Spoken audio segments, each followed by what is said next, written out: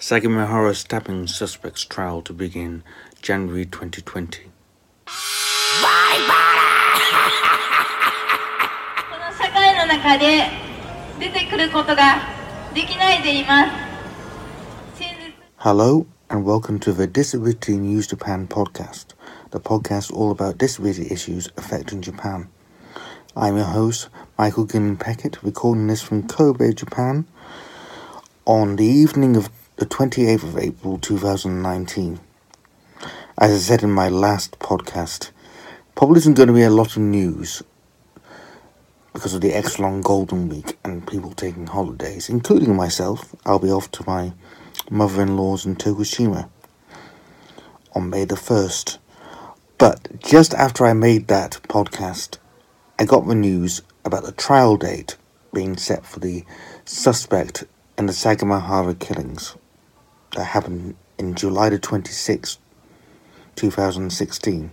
In case you're unaware of this was the killing of disabled people at a care home in Sagamihara in Kanagawa Prefecture near Yokohama.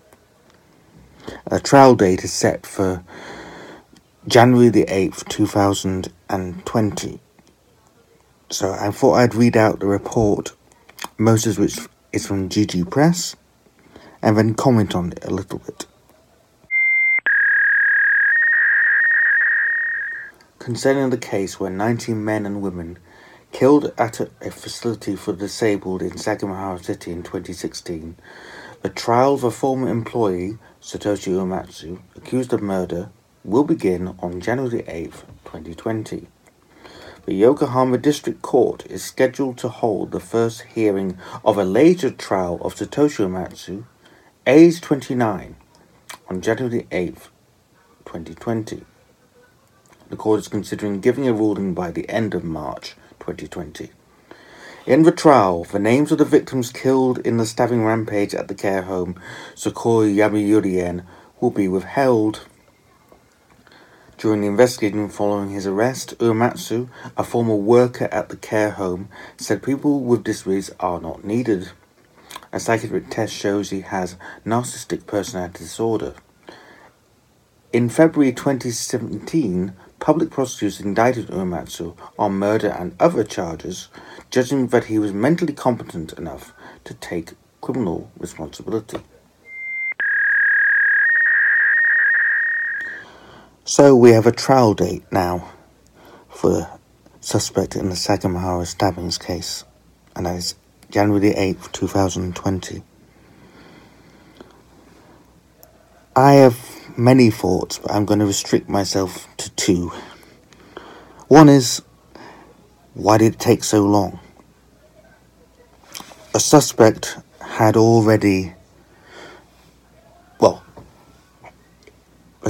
written a letter to someone describing how he would do it. The suspect had said since being arrested, since actually giving themselves up for the crime, about what they felt about disabled people and why they did it, both to journalists and apparently to prosecutors. So I still wonder why it took so long to get to this point. But maybe that's just an effect, just the way that Japanese justice works. Look at Carlos Ghosn. He keeps being rearrested. But I try not to speculate too much, but yeah, I sort of wonder why it took so long to get to this point. I mean, the suspect did say, or rather he wrote a letter to the Speaker of the House of the Japanese Parliament describing what he might do, and has since talked to journalists, and books have been published where he describes what he feels about disabled people. But there's a trial date now. But my second issue is this. It's not really an issue, it's a question. You notice in this section, I haven't used the person's name, because I wonder if we should. Yes, newspapers have since 2016, since it happened, used the name of the suspect. But now it gets close to a trial date, and I'm writing a book about this case, make no mistake. I will publish it at some point, and I may publish something, I think, July 26th of this year or near, 2019 or near that time, about this case, and follow it up later when it comes to trial in 2020. But I still feel a bit uncomfortable about the fact that